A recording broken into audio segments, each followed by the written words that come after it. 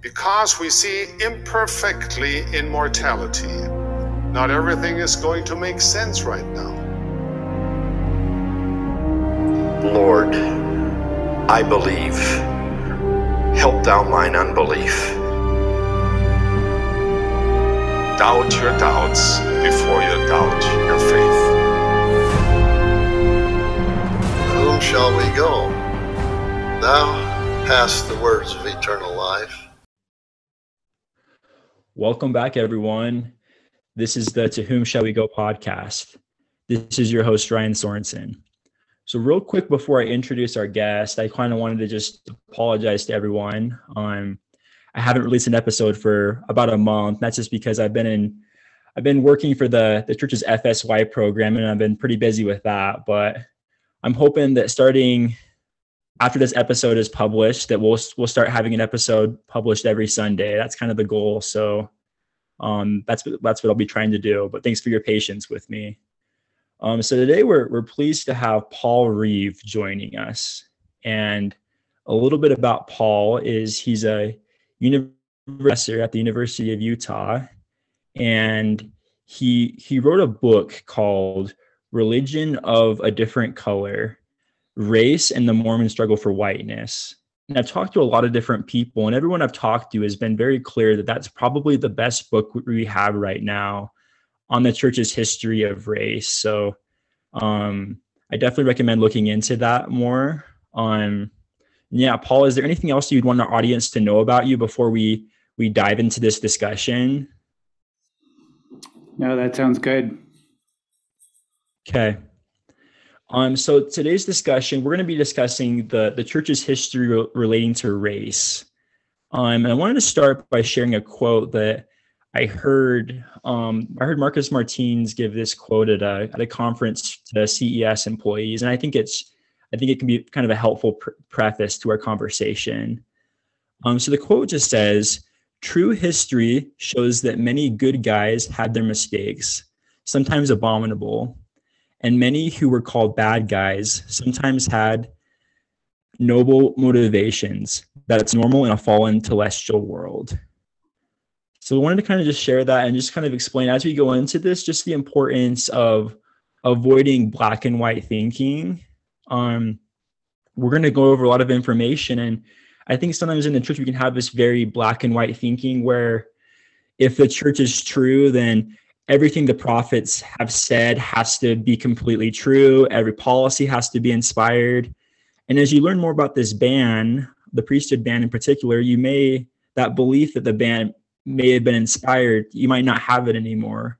I know lots of faithful Latter-day Saint scholars, and I'm not really a scholar, but myself included, that we believe strongly in the church, but we don't believe that the ban was inspired. You can come to your own conclusion on that, but just know that just because there's some crazy things that happen in our past, that doesn't necessarily mean that the restoration didn't happen. So I want to kind of just give a little bit of a preface with that.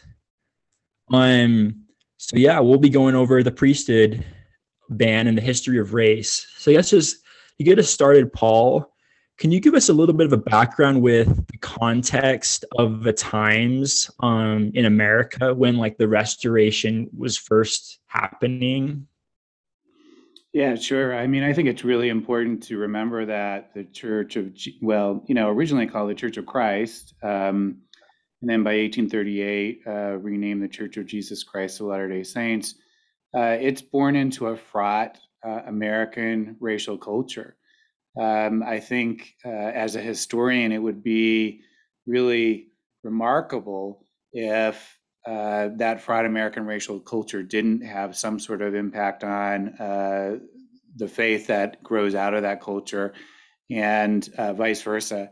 So it's important to remember there are questions animating American politics, American society around race.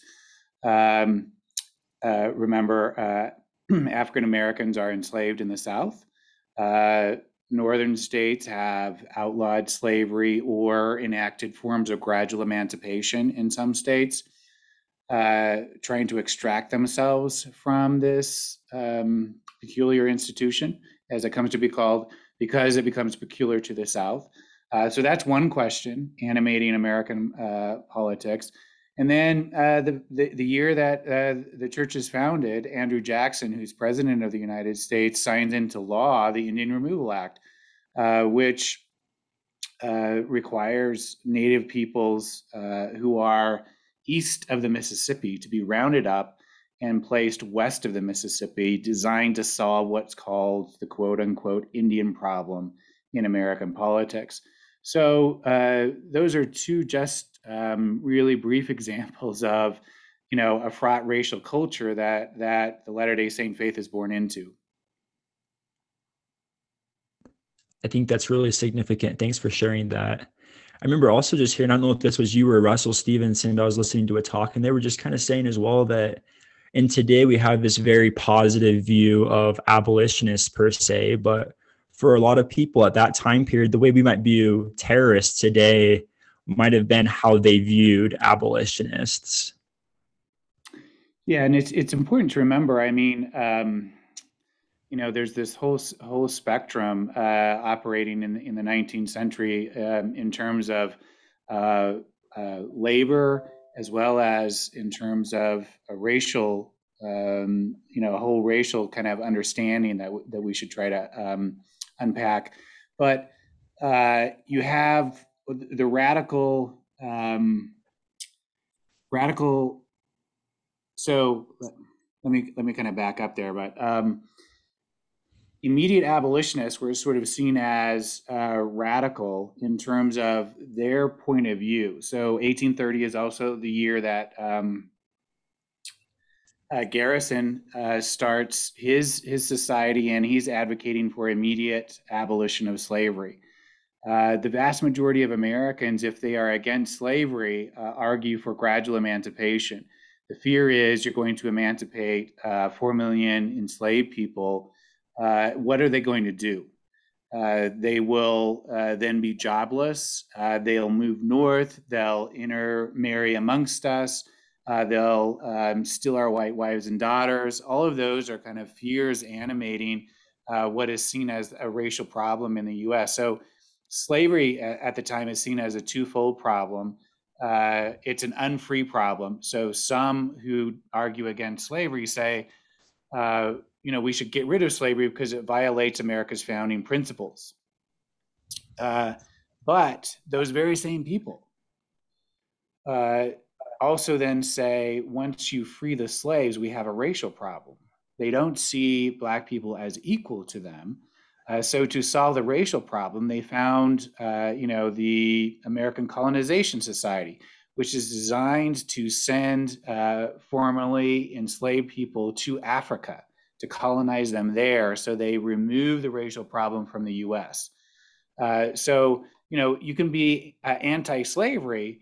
It doesn't mean that you believe that Black people are equal to you. And so you have a small and what is seen as a radical group of immediate abolitionists who say that Black people are equal and that slavery should be eliminated immediately.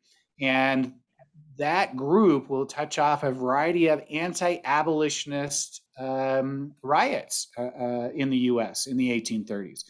And Ohio is home to more of those than any state in the nation. And Ohio, remember, becomes one of the competing headquarters for the LDS faith. And so those kind of ideas and the anti-abolitionist backlash directly have an influence on how the history of the church unfolds. Thank you for that background. And there's one more thing that I also thought was significant is I was watching your address that you gave at FAIR a few years ago. And one of the things that you mentioned is that in a lot of people's view, the intermixing of races would lead to the downfall of democracy. Can you talk a little bit about that? Yeah, that's another part of this fraught American racial culture. So you have, for example, Senator Calhoun on the floor of the United States Senate in 1848 says, democracy is the government of a white race. He believed that people who were not white were racially, biologically incapable of participating in democracy. The illogic in his argument, what he said was, well, just look around the globe. The only people practicing democracy are white. Therefore, people who are not white are racially incapable of democracy. So if we mix races, it will darken the white race and make it unfit for democracy. So what's at stake is not merely race mixing, but what's at stake in his mind is this Republican experiment, this experiment in self-rule, and that is also a part of this fraught American racial context. Most states in the nation leading up to the Civil War have laws on the books against black-white race mixing. You can't interracially marry in most states in the nation leading up to the Civil War. Especially for Latter-day Saints, that's going to come to influence how they're perceived from the outside, because outsiders think, at least in the first couple of decades, that Latter-day Saints are too welcoming of the very people that the rest of white society believes should be excluded and even enslaved. And because they're perceived as being too welcoming, fears of race mixing are projected onto the Latter-day Saints. Thank you for sharing that background. I think that's very significant, and that just kind of helps us to have just a greater understanding of just the underlying assumptions that the people were dealing from. And as you mentioned, I think it's significant that in the early days of the church, for that current day's standard, we were really open-minded in terms of race. The Book of Mormon talks about that all are like unto God. We had people like Elijah Abel, Q. Walker Lewis, Green Flake, these different Black men that were ordained to the priesthood even during that time period. So I think that's very significant. Do you have anything to say about that?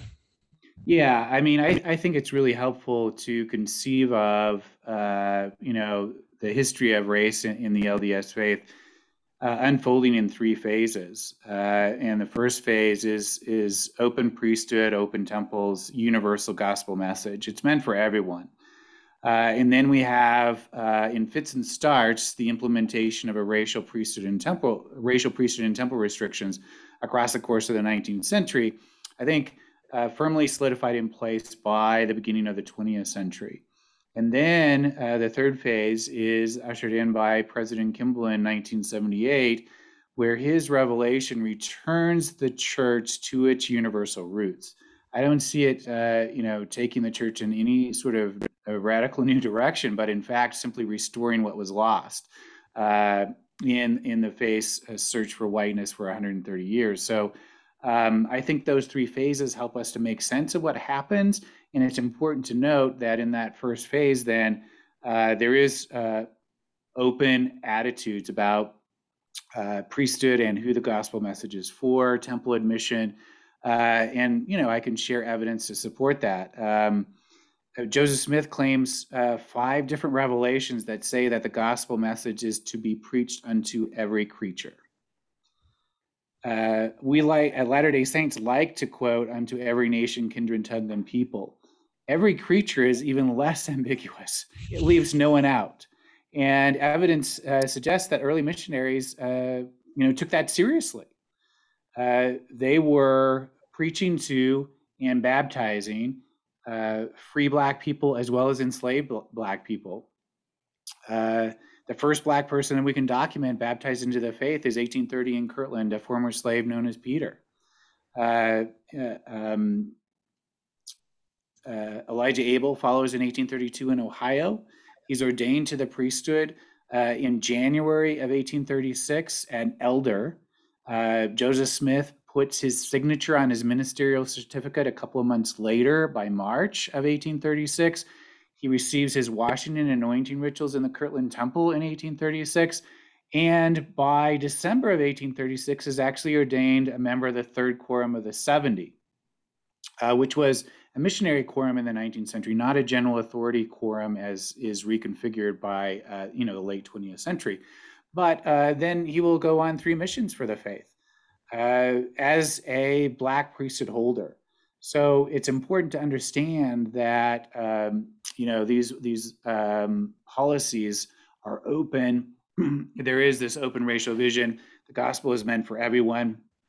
And early Latter-day Saint leaders took that notion seriously. And, if you're studying the Come Follow Me curriculum for this year, just pay attention. Pay attention to any revelation that suggests that there's supposed to be a limit. I've heard sometimes Latter-day Saints try to justify the previous racial and temple restrictions by saying, well, it's parallel to Jews first and then Gentiles, which Jesus established in his day. So white people first and then black people. There is no evidence to support that. 1831, Joseph Smith says, God gave me a revelation. This gospel must be preached unto every creature. That leaves no one out. There was no stages of this, who this restoration was supposed to be shared with. And it was preached openly to people of all races. There was a mission sent to Jamaica, for heaven's sakes, in 1853. Wow. And to Africa in 1853. So, they took those notions of the universal gospel message seriously. Yeah, I think that's really significant. So we have Joseph Smith, who he seemed very open-minded with this issue. Can you give us a little bit of the background and maybe kind of the evolution of Brigham Young's views? And then we can kind of lead that up to the 1852 when the ban was implemented. Yeah, sure. So I think it's important that we have evidence that Brigham Young is also on record as favorably aware of a black priesthood holder and on record with an open racial vision as late as March 1847. There's a fascinating interview that takes place at Winter Quarters in March of 1847 before Brigham Young leads the first group of saints into the Salt Lake Valley. There's a Black Latter-day Saint named William McCary who comes to Brigham Young and the rest of the leadership who's at Winter Quarters at the time and complains about the way that he's being treated by his fellow white Latter-day Saints. He's basically saying that he's experiencing racism. And I think it's true. He probably was. The interview unfolds with Brigham Young, trying to reassure William McCary, look, we're all of one blood. We're all of the same broader human family. He paraphrases Acts 17:26, which was used by religious thinkers of the day to reject the polygenesis theory that was in circulation by, some of the scientific community who said, look, these races are so different, so distinct. They must be different species even. There must be two, different creations. They arise out of different creations. And religious thinkers reject that because they say it's a violation of the biblical creation narrative. And Brigham Young is on record, rejecting that in March of 1847. And when McCary persists, Brigham Young says, look, we don't care about the color. And McCary says, well, I don't have any leadership positions in this faith. And Brigham Young says, well, we don't even discriminate in distributing priesthood authority. We have one of the best elders, an African in Lowell, a barber. That's a direct quote from Brigham Young in March of 1847. And he's talking about Q. Walker Lewis. Everything that he says fits perfectly what we know about Q. Walker Lewis. He is an ordained elder to the priesthood, ordained by William Smith, Joseph Smith's younger brother, who was an apostle at the time. And he lives in the Lowell, Massachusetts branch of the church, and he is a barber by trade. And Brigham Young had been to the Lowell, Massachusetts branch, and so it's really likely that he had met Q. Walker Lewis. And so it's really important to understand then that he has no problem with the black priesthood holder because he actually cites him favorably as an example that the church doesn't discriminate in distributing priesthood authority in March of 1847, trying to assuage William McCary.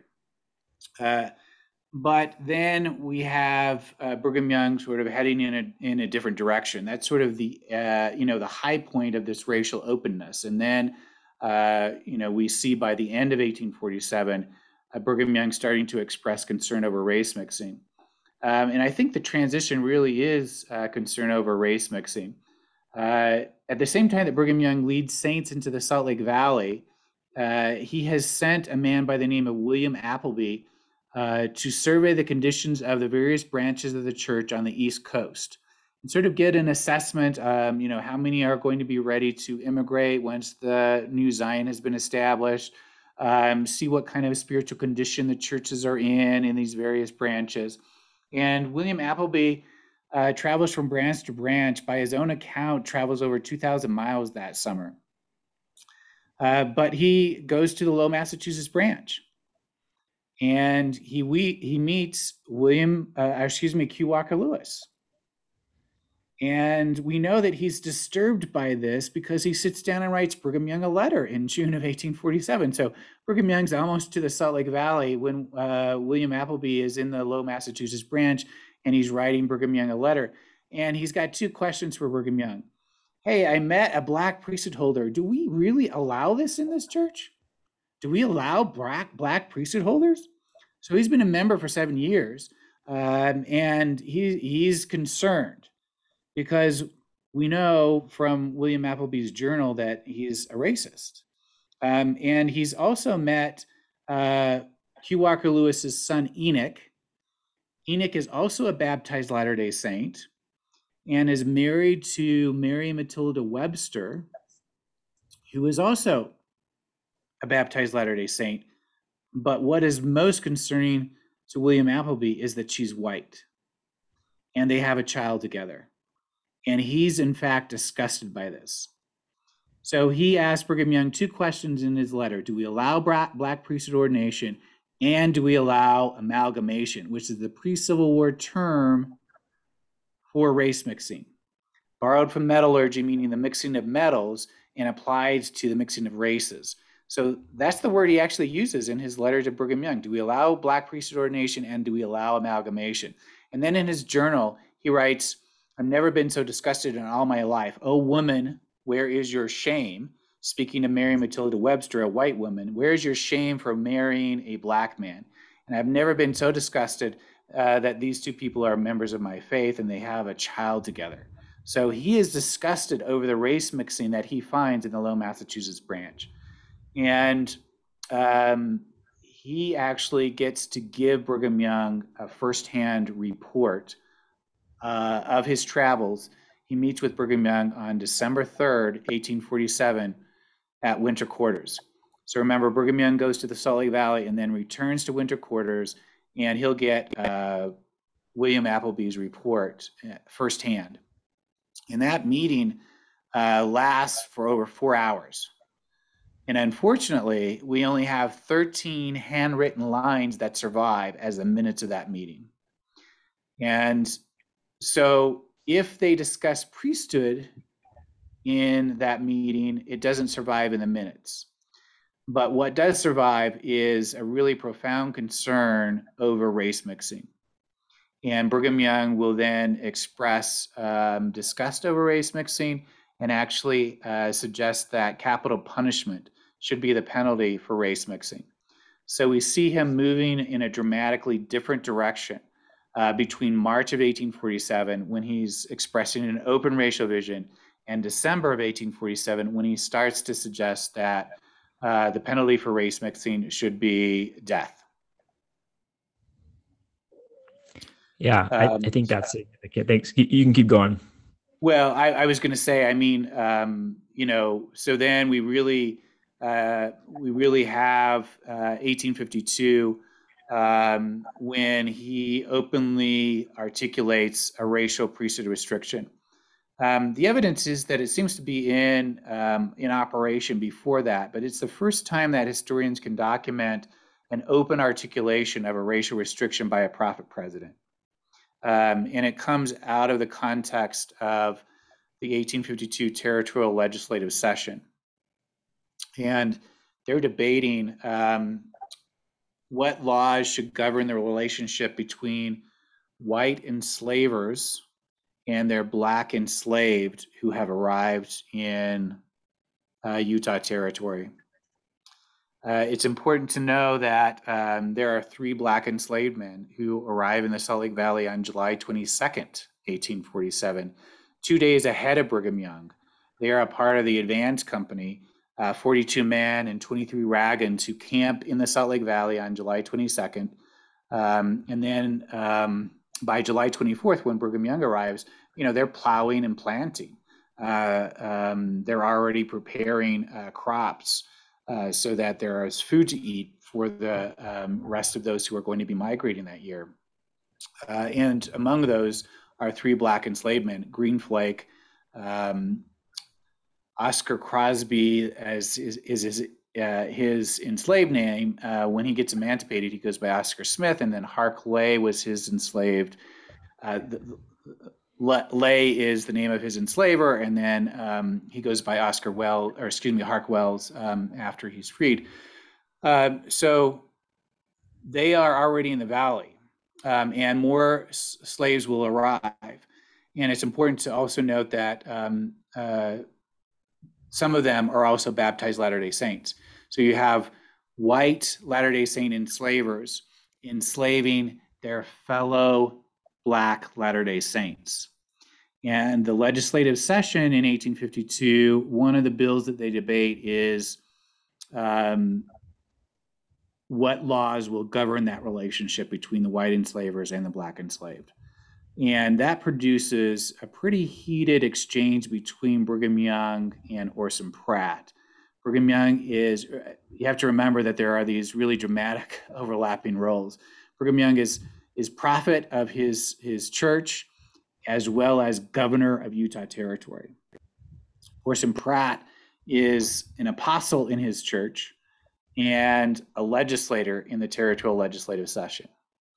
And they strongly disagree about racial matters and whether Utah should legalize the enslavement of these people who are already in the valley.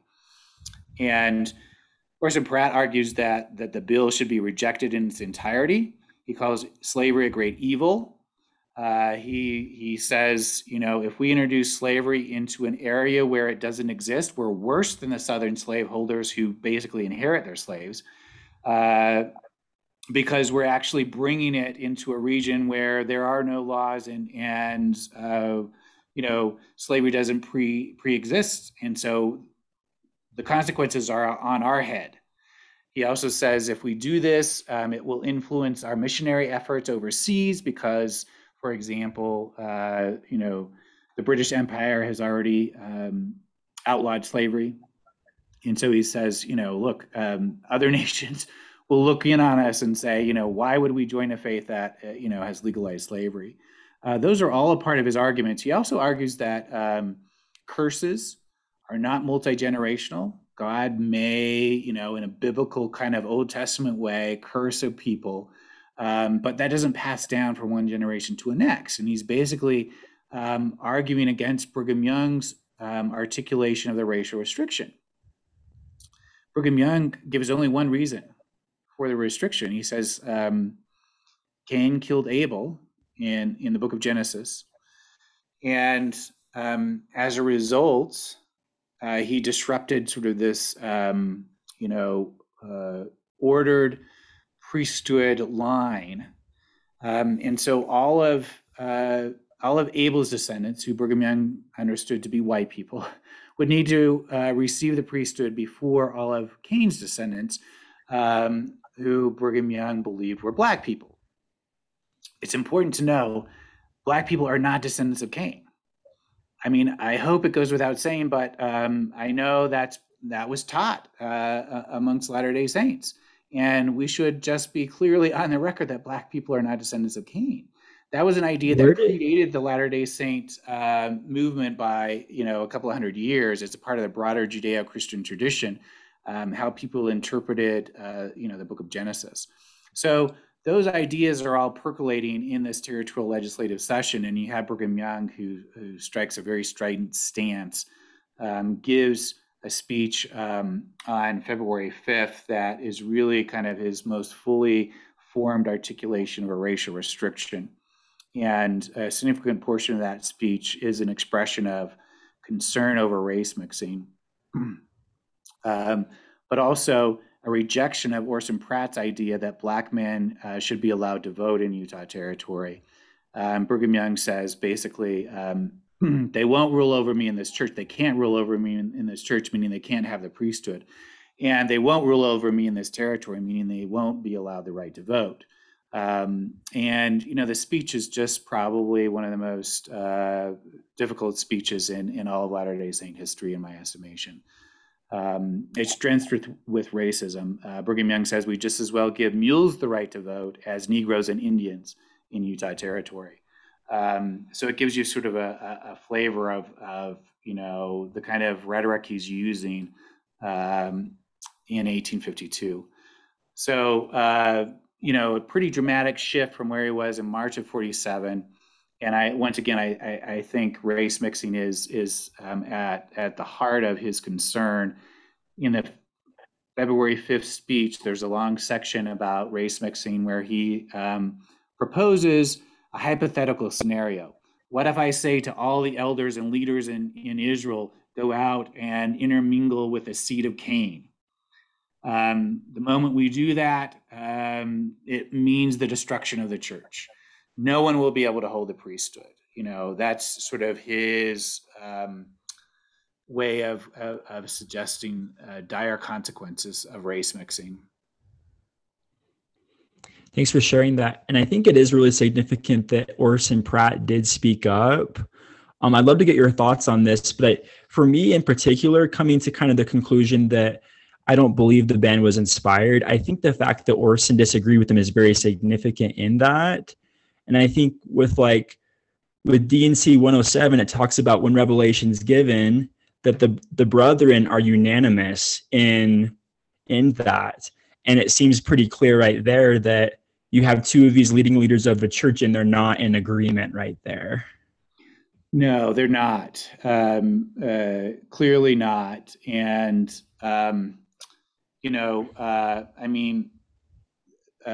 Orson Pratt will give another speech in 1856.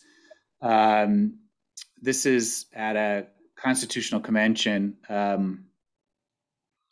where Utah is attempting to apply for statehood, and they have to figure out if they're going to apply as a slave state or as a free state.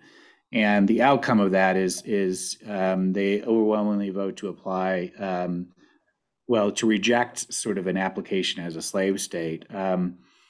But it produces another sort of debate. Brigham Young's not involved this time, but Orson Pratt is once again soundly rejecting enslavement.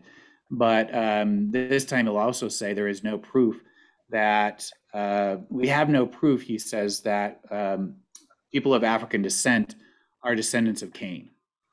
And that really, once again, strikes at the heart of Brigham Young's rationale for the racial restriction.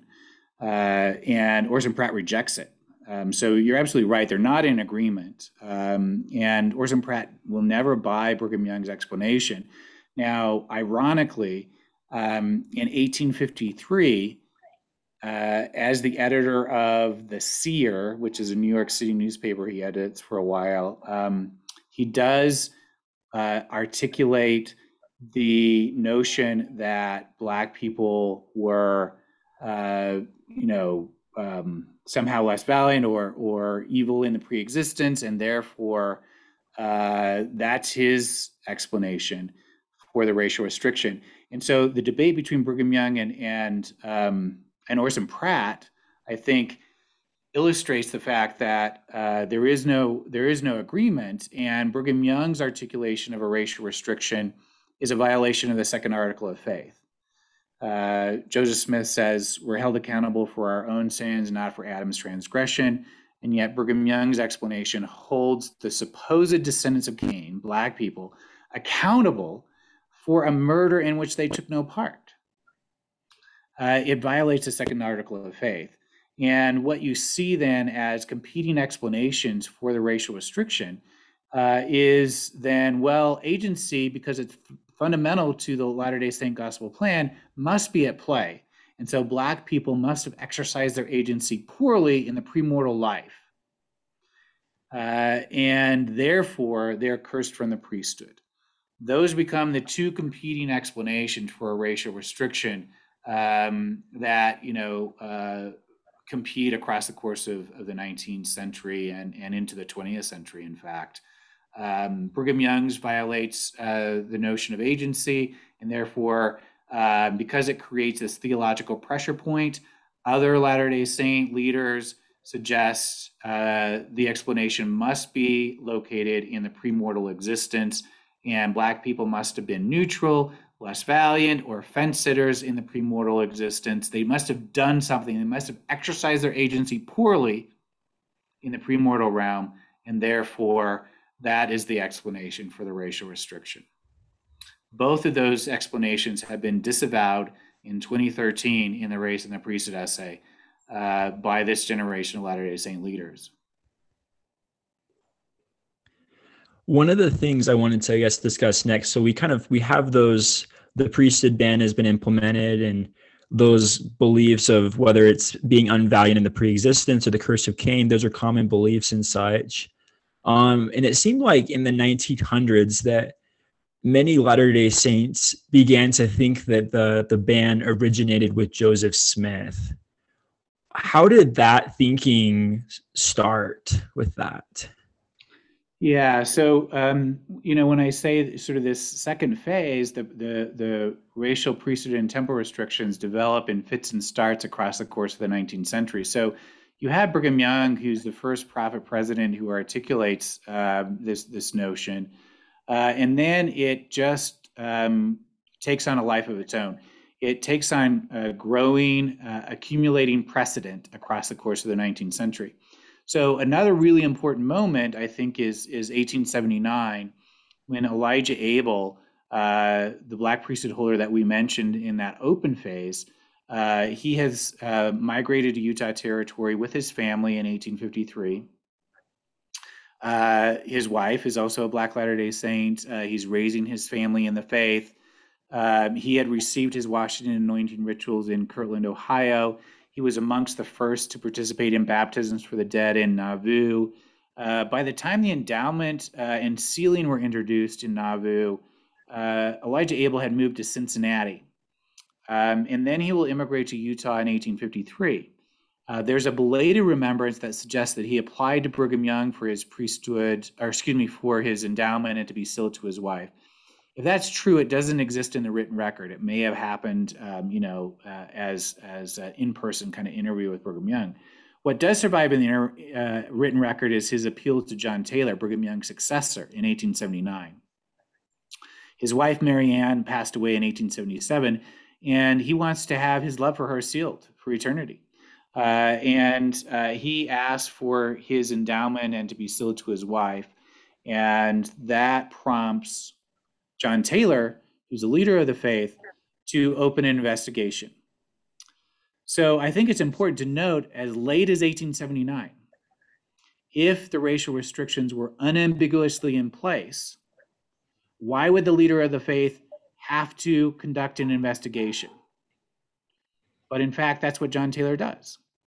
So even as late as 1879, the leader of the faith doesn't know what to do about this Black priesthood holder, who is now applying for the rest of his temple rituals.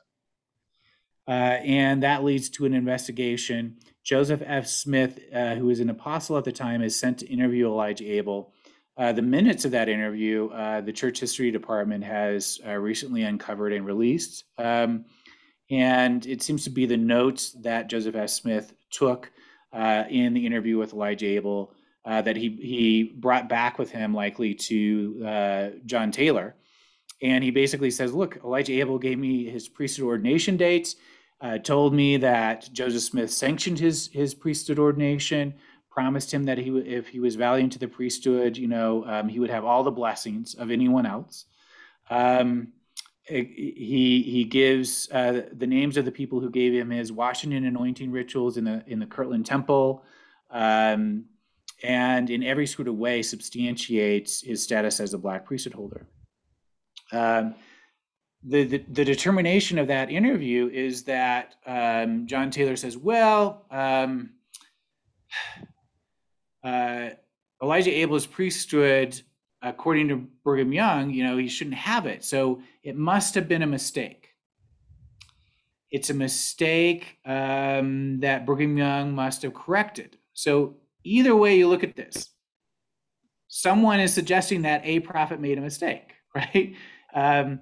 So Elijah Abel, if his ordination is valid, then the person who made this mistake is Joseph Smith, because he authorized his priesthood.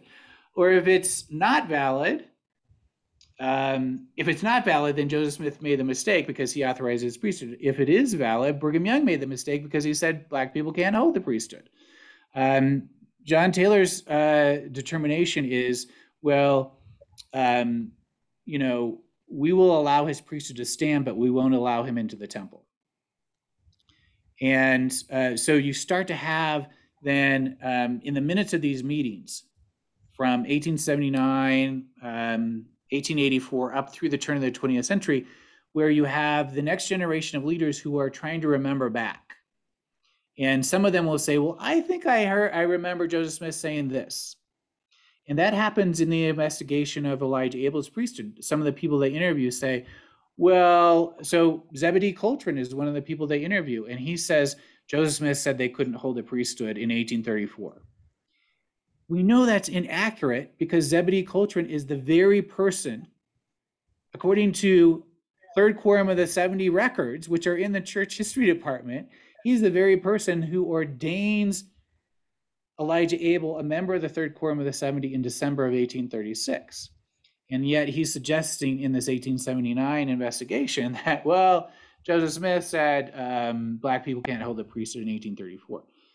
Well, then why did you ordain Elijah Abel a member of the Third Quorum of the 70 in 1836?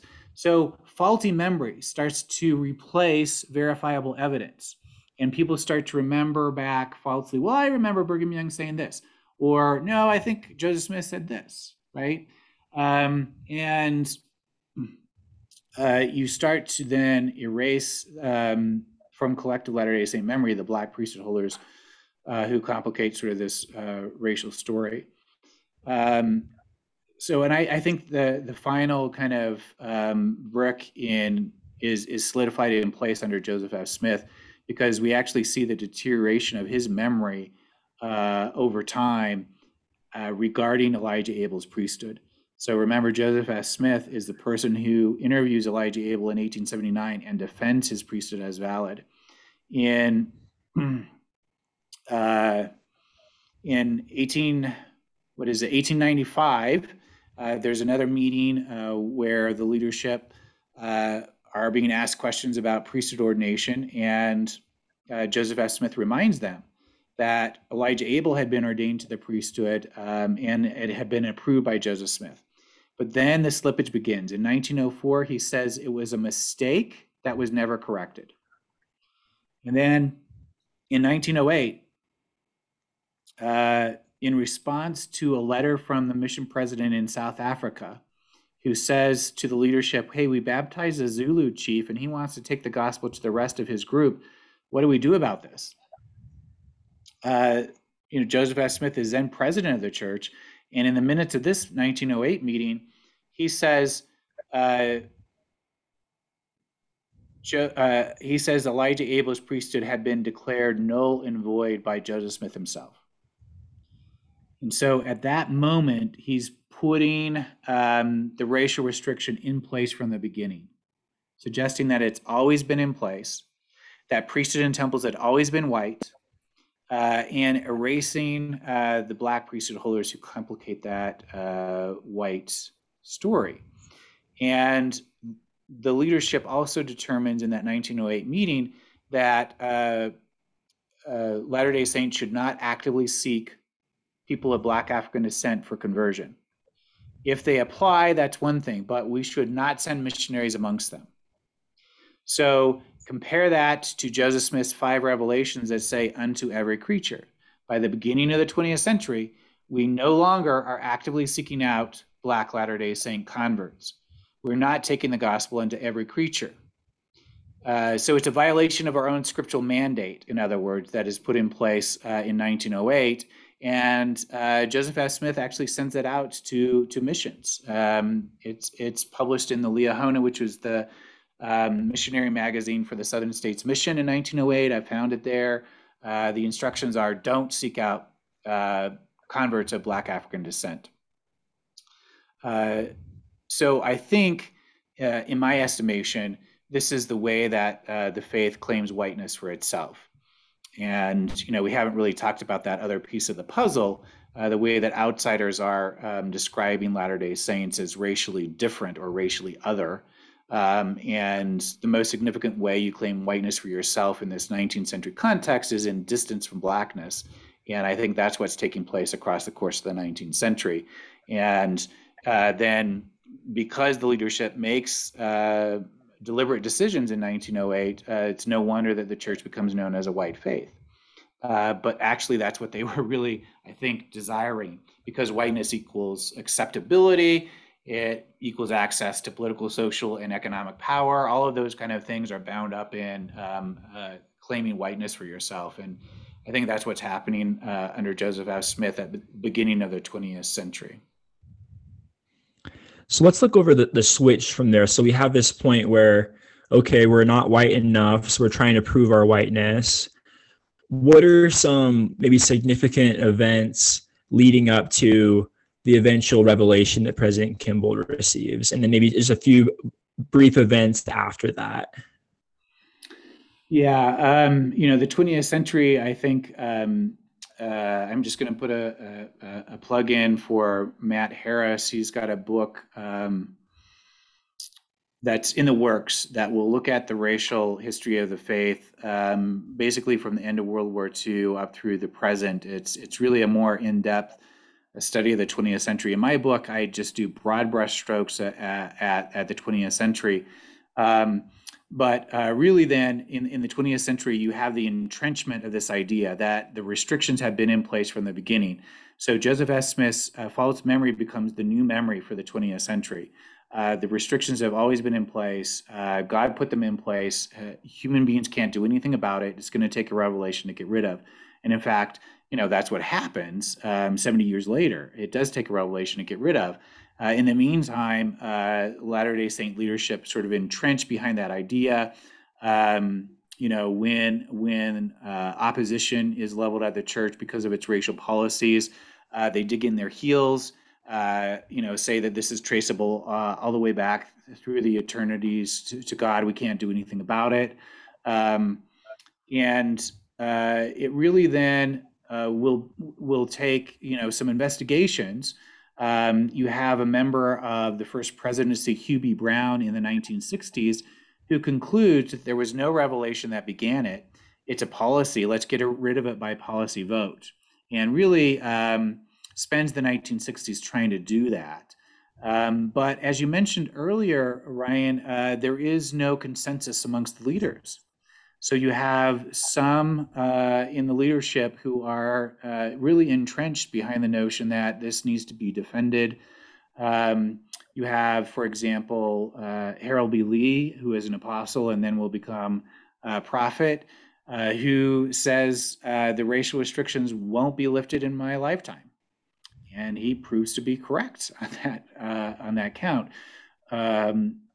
But, that's just how convinced he is. And you have a variety of factors that start to sort of complicate things. So you have people like Spencer W. Kimball, who's an apostle. As early as 1963, as an apostle, he calls the racial restrictions a possible error.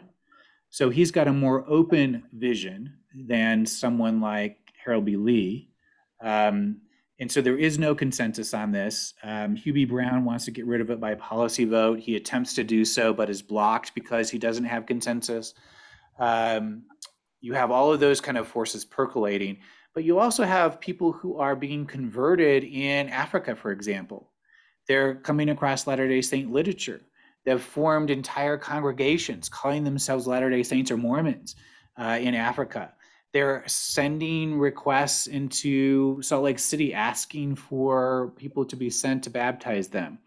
The leadership is desirous to do so, but they don't know how to get around this.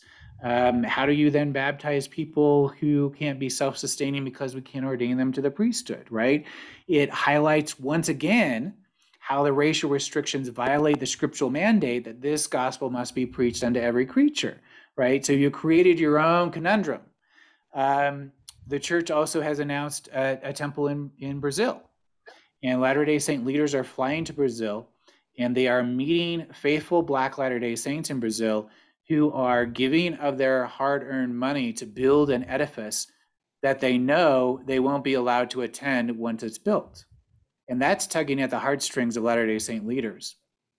And for some of them, the question starts to become, in a mixed racial population such as Brazil, how will we keep people out? It really starts to become, how will we ensure that they are in? And what can we do, to bring this about? And I think, that's really what is on Spencer W. Kimball's mind. So you have all of those kind of forces kind of percolating. And I think Spencer W. Kimball, begins his administration by going amongst the leadership and, trying to bring them along so that he can get to consensus and, open up the priesthood for all people, to return the church to its universal roots. So I think those are just some of the factors that are percolating. I think the lack of consensus is really the reason why it stretches on for as long as it does. Yeah, I think some significant things with President Kimball that I've read about is, one of my prior interviews, I had Marcus Martins on, and he discussed for the prior years to the priesthood event, every year President Kimball would come visit his father, and they developed this really close relationship. Or I remember reading an article from President Kimball's son about how there was a priesthood blessing that was given to a Black man, or a patriarchal blessing given to a Black man in California, I believe. And the blessing said that he would receive the priesthood. And the patriarch was kind of freaking out. He's like, did I make a mistake? Sends it to President Kimball. And he just says, nice blessing, just signs off on it. So I think there were a number of events like this that I think are really significant. Yeah, that's right. And, there's another example. There's an article that's published in the Journal of Mormon History that gives 3 or 4 different examples in the 20th century in international locations. One example is in Brazil, where a branch president, investigates his own ancestry and finds that he's got African ancestry.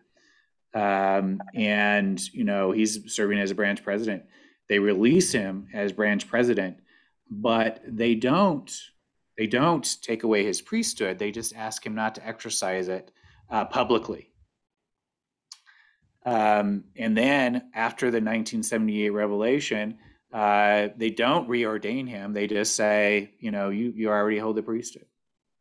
And it highlights the impossibility of policing racial boundaries. That's one of the lessons we're learning from the project that I oversee at the University of Utah called Century of Black Mormons, where we're attempting to name and identify every person baptized into the faith between 1830 and 1930 of Black African descent.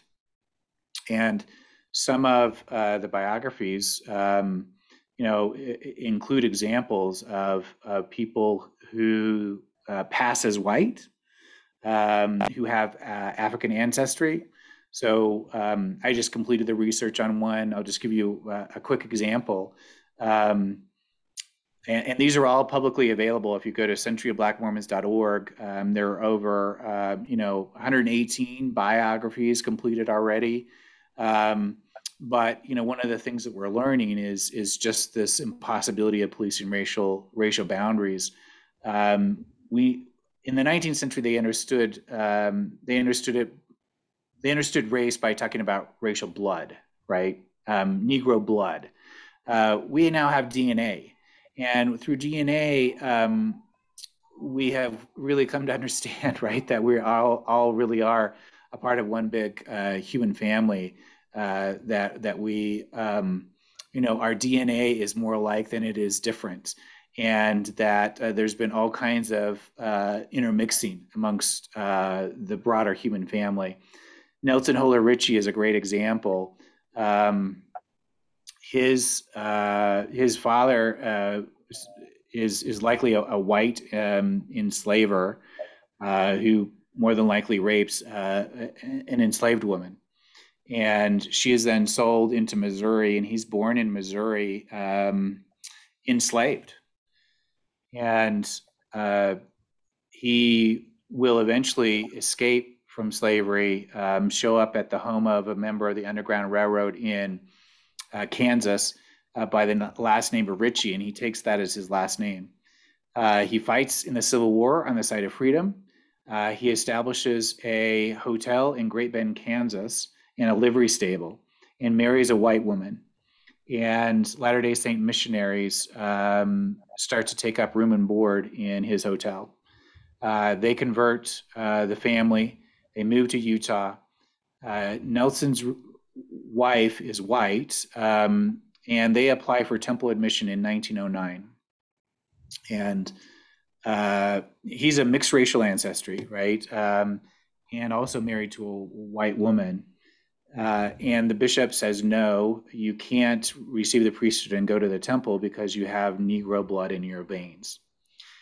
And yet Ritchie says, well, two of my daughters have already gone to the temple and been married in the temple. And the bishop says, well, that doesn't matter to me. So they were light enough that they passed as white, right? And they had moved out of that congregation, married, white men, and been sealed in the Salt Lake Temple.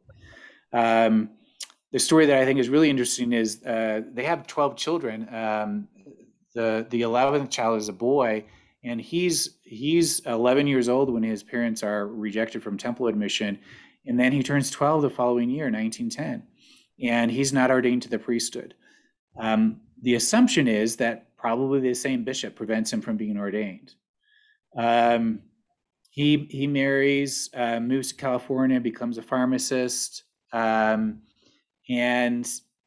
seems to be outside of the faith for most of the 50s and 60s. In 1970, he returns to the faith in this ward in California.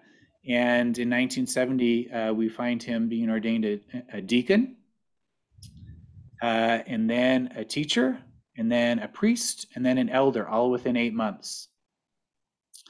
And then going to the temple. And every member, all 12 members of the Ritchie family, either in life or by proxy after death, received temple rituals and priesthood ordination before June of 1978. They all pass as white. Their father was born into slavery. Nelson Holder Ritchie's son, Russell, dies as a high priest in Tempe, Arizona in 1985, the son of an enslaved man in 1985. So I'm just simply sharing their family story as one example of it's just impossible to police racial boundaries. All of the children eventually received temple rituals and priesthood ordination before June 1978. They all pass as white. Their dad passes away in 1913. So he's the only reminder that the family has African ancestry. The wife is white, and she simply, after he passes away, goes to the temple and has him sealed to her, and then all of the children as well. So it's really impossible to police racial boundaries. And what was the purpose for it anyway? One of Nelson Holder Ritchie's grandson serves as quarterback for Brigham Young University in the 1940s as a priesthood holder, right? Does that mean that their priesthood is somehow invalid? Right? We have to sort of, grapple with that. And it raises the question, well, what purpose did the restrictions serve in the first place? Because the walls of exclusion sometimes were much more permeable than we like to think, especially if we apply DNA evidence, to our understanding. The Ritchie family actually contacted me. They heard about the database at the University of Utah, and they said, look, 72 members of our family have done DNA studies, and we all have African ancestry. These are white, mostly white. These are all white and mostly Latter-day Saints in the 21st century who have done DNA studies and found African ancestry. And traced it back to Nelson Holer Ritchie and said, we think he belongs in your database. And, our team did its research, and he's included, as well as all of his children, because it illustrates this principle that we're talking about, the difficulty of policing racial boundaries and the way that people pass as white. Elijah Abel is another example. We have 3 generations in his family. His son Moroni is ordained in 1877 on his deathbed. Deathbed ordinations were not uncommon in the 19th century. And then his grandson, Elijah Abel III, is ordained in 1935 in Logan. But Elijah Abel III is passed as white by then. And he dies in the 1960s in Anaconda, Montana, and his funeral is held in the Latter-day Saint Chapel in Anaconda. He dies a practicing Latter-day Saint and a priesthood holder, right, an elder. So I'm just simply saying that it's really impossible to police these racial boundaries, and I think these stories illustrate that and illustrate just raise the question, what purpose did the racial restrictions serve in the first place? Yeah, and especially in Brazil, like you mentioned, right? Brazil is just prides itself on its mixed racial heritage, right? Good luck trying to ferret out one drop of anyone's racial ancestry in Brazil. Yeah. So the next question I wanted to ask you is, so why is it important that we as Latter-day Saints understand our history relating to race? Well, I think it's important because of the racial history that we're living through in the 21st century. If we understand race as somehow a Black problem, or a Native American problem, or an Asian problem, or an Asian American problem, or a Pacific Islander problem, if that's how we understand race, and we don't understand the power of whiteness in America's racial story, how is it that we as Latter-day Saints can fulfill our baptismal covenants? If we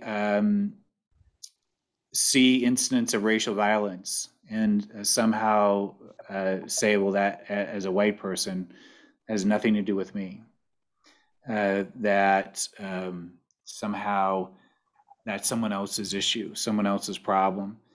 I think it's important to understand our own racial history so that we can stand in places of empathy in the 21st century, so that we can learn from our racial past. In my estimation, Latter-day Saints should be leading out on issues of racial justice. But it feels like more often than not, we're crippled by our own racial history. And because of that, we don't quite know what to do. In my estimation, it's much more healthy for us to own our racial past. We experienced a form of racialization at the hands of outsiders who suggested that we somehow were not white enough in the 19th century.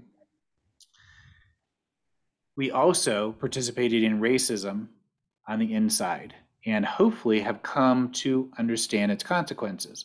So what better people in the 21st century to stand in places of empathy? If we take a humble approach to this and use it as a means of reaching out with love and compassion to all of God's children, and understand that that God is the author of diversity, that we're all a part of his broader human family, that the gospel is meant for every creature. And instead of being silent or ignoring incidents of racial violence, those are members of our human family. Those are members of God's human family. Those are all God's children, right? We should then be willing to actively engage when we see incidents of racism, and pray about it in church, speak about it, talk out of concern, and love for our fellow Latter-day Saints. I think it makes us better people to be racially aware. I think I'm a historian, so the past, in my estimation, matters. We need to be informed. We shouldn't attempt to deny or justify our racial past. We should own up to it. There's nothing wrong, in my estimation, to say, hey, we got this wrong. These are the things we've learned from it. And this is why we are in a prime position to stand in places of empathy in the 21st century. I love that. Great thoughts. I really appreciate that. And also, we've already kind of mentioned this during the episode, but I just want to really emphasize just that, yeah, we do need to learn from these things. And there have been some past theories, such as the idea that Black people are descendants of Cain, or that they were unvalued in the pre-existence. And I think we as Latter-day Saints, if we ever hear those ideas among our fellow Latter-day Saints, we should be very clear with those people that those ideas have been disavowed. Because I don't think the last thing we want is for those things to be stumbling blocks and other people coming closer to Christ. And I think it's up to us to help educate each other with those issues. Yeah, I think that's great. I really agree. And I think we should not also participate in new justifications. I sometimes hear then new justifications that crop up rather than actually sitting with the actual weight of the history, understanding it, coming to terms with it. I still hear people inventing new justifications to try to dismiss it, right? Such things as, it's a parallel to Jews first and then Gentiles. So white people first, then Black people. Or God always discriminated in distributing priesthood authority. He only gave it to the Levites in the Old Testament. Right? That's not a parallel to what happened in the racial restrictions in the church. Those are, once again, new justifications, trying to lay it at God's feet rather than actually coming to terms with the actual history that we're talking about. Levites in the Old Testament were assigned to perform the rituals and welcome the rest of the tribe of Israel into the tabernacle.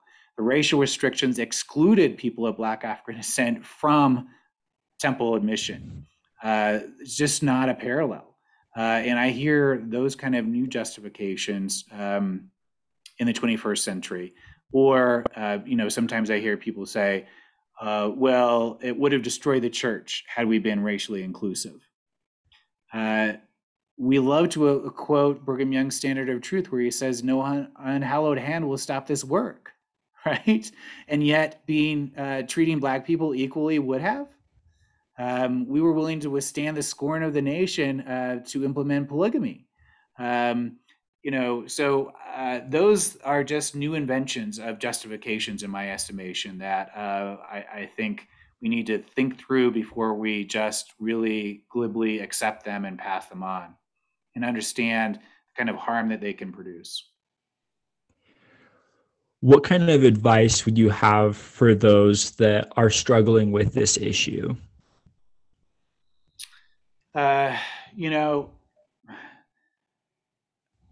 I guess for me,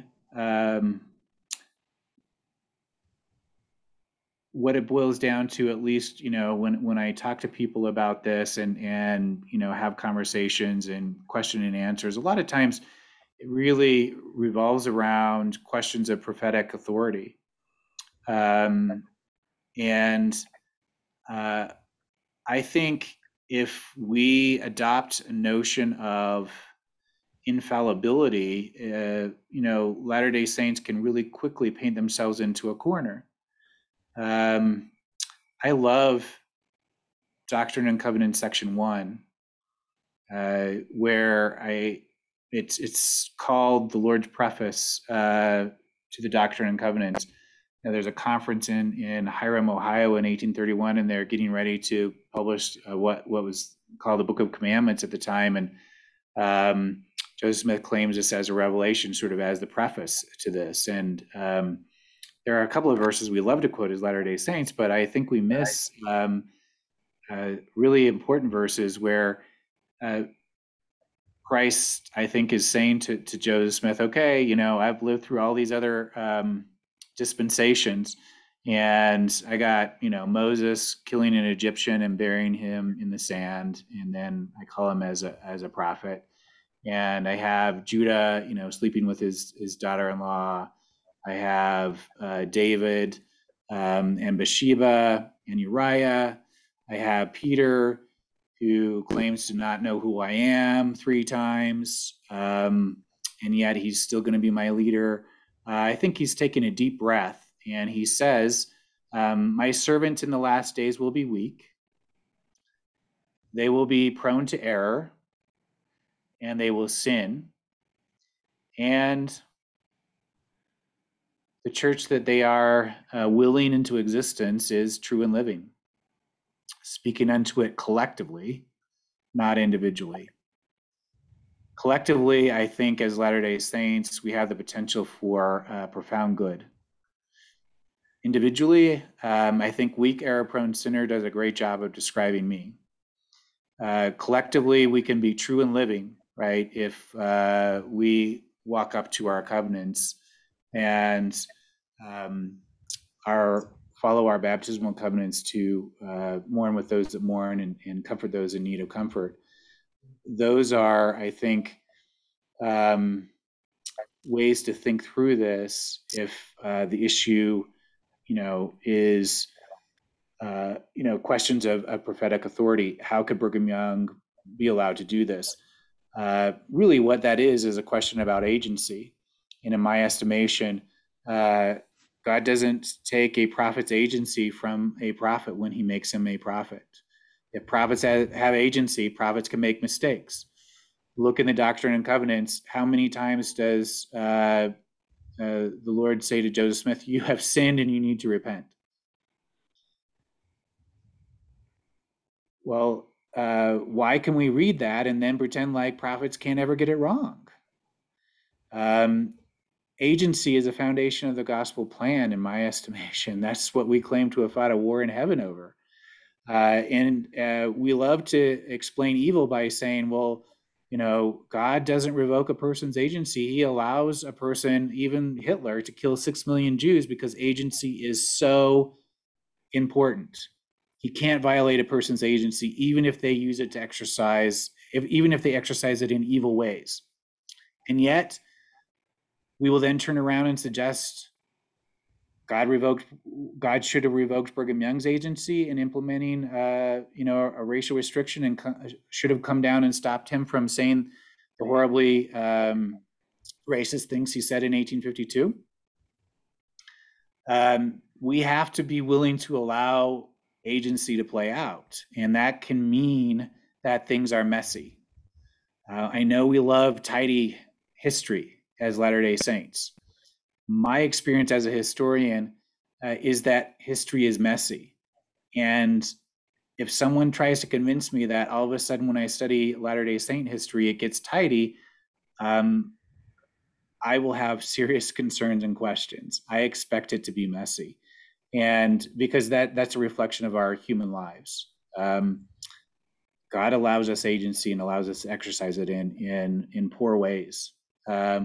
And here's the other thing, another piece of advice. Sometimes I speak to people and I know they get defensive and like to circle the wagons around Brigham Young. The other beautiful piece about this gospel plan is that we believe in eternal progression, right?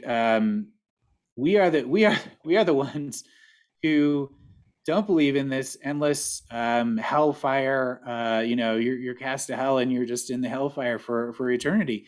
We actually are the ones who believe in eternal progression. So do we really believe that Brigham Young is somewhere stuck in the eternities on his position from 1852? Or do we believe that he has progressed, that he has repented and moved on, and he wants us collectively to do so as well? We don't need to defend his position from 1852. I think Brigham Young has moved on, and I think he wants us to also to move on and embrace a racial vision that includes all of God's children as our brothers and sisters. So, those are the kind of things that help me to kind of work through this personally. I don't see Brigham Young stuck on his position from 1852. I think he has progressed, and we should allow him to progress instead of circling the wagons and trying to somehow come up with a defense of what he said in 1852 and the racial restrictions that sort of took on a life of its own from there. I love that. I think, understanding that, hey, prophets can make mistakes, they have their agency. And then I love that idea that we believe in eternal progression, and Brigham Young, he's probably repented by now. And another thing that I just want to kind of bring up before I ask you our last question is, I also think studying some of these Black Latter-day Saints before 1978 can also be very faith promoting. On my mission, I was struggling with this issue a lot, and just kind of learning about the stories of people like Joseph W.B. Johnson, Darius Gray, some Black Latter-day Saints that joined the church before the ban was lifted, and just the spiritual experiences that they had, and how they may have not known why that ban was in play, but they knew the gospel is true. And I think that can be very faith promoting as well. Is just, why would these people join the church? The ban directly affected their life, but they did it for some reason. Yeah, I think that's great. Two people from the Century of Black Mormons Project come immediately to mind, and I would encourage your listeners to go look up their biographies. Frida Lucretia McGee Ballou is baptized in 1909 in a creek outside of Tylertown, Mississippi. And Novella Sergeant Gibson is baptized in a creek in 1906 in Caroline County, Virginia. Both women are in the Washington, D.C. temple within 1 month of the June 1978 revelation. One has waited over 72 years and the other over 69 years from their baptism to be allowed into the temple. So those two women inspire me. And I think, we should be willing to kind of think through that, right? Novella lived in Washington, D.C. at the time. So within 2 weeks, she's in the Washington, D.C. temple. So here's the thing we should consider, right? Novella and Frida were in every sort of way living their lives according to Latter-day Saint standards.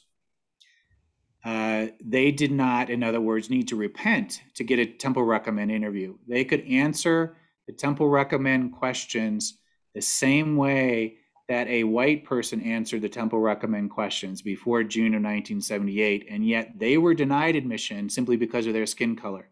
That's racism. What needed to change? What needed to repent? The church needed to change. Novella and Frida immediately qualified for Temple Recommend and were in the Washington, D.C. temple. They remained with the faith for 72 and over 69 years. And within a month of the revelation, Frida traveled over 1,000 miles from New Orleans to be in the Washington, D.C. temple, to be sealed to her husband who had predeceased her. She called him the love of her life, and she called her day in the Washington, D.C. temple the happiest day of her life. So I think we should stop and consider what their faith meant to them, that they stuck it out that long from their baptisms until they were admitted into the temple. Thanks for sharing that. I definitely felt the Spirit really strong as you talked about them. So thank you for that. The question that I want to close on, that I ask most people that I interview, is, what does the gospel of Jesus Christ mean to you? Yeah, it means, I think, hope and redemption, and it means love, and I guess it's really kind of anchored in Jesus Christ as my Savior and Redeemer, and that He's never let me down, that He is the author and the finisher of my faith, that He loves all of us. And I see the Latter-day Saint gospel messages as filled with beauty and love. We believe that all of us are children of God. That one doctrine in and of itself, I think, is profound. It anchors me, gives me a feeling of self-worth and identity, and a desire to return to my Father in heaven. So I think it's a beautiful gospel plan. I think it's a good plan. And all plans in their implementation can sometimes get, can sometimes the implementation of the plan can sometimes be flawed. That doesn't mean the plan is bad. And for me, it's a good plan. And I think the vision is really ennobling. It's empowering. It's beautiful. We are children of a loving heavenly parents. We actually believe in a divine heavenly mother. All of those, for some Christian traditions, some of those ideas are seen as really radical, and that's, I think, what is beautiful about the Latter-day Saint gospel for me. Thank you for sharing that, Paul, and thank you so much for being on. We really, really appreciate your insights. Yeah, you're welcome. Thanks for having me. This has been To Whom Shall We Go podcast. We'll see you next time.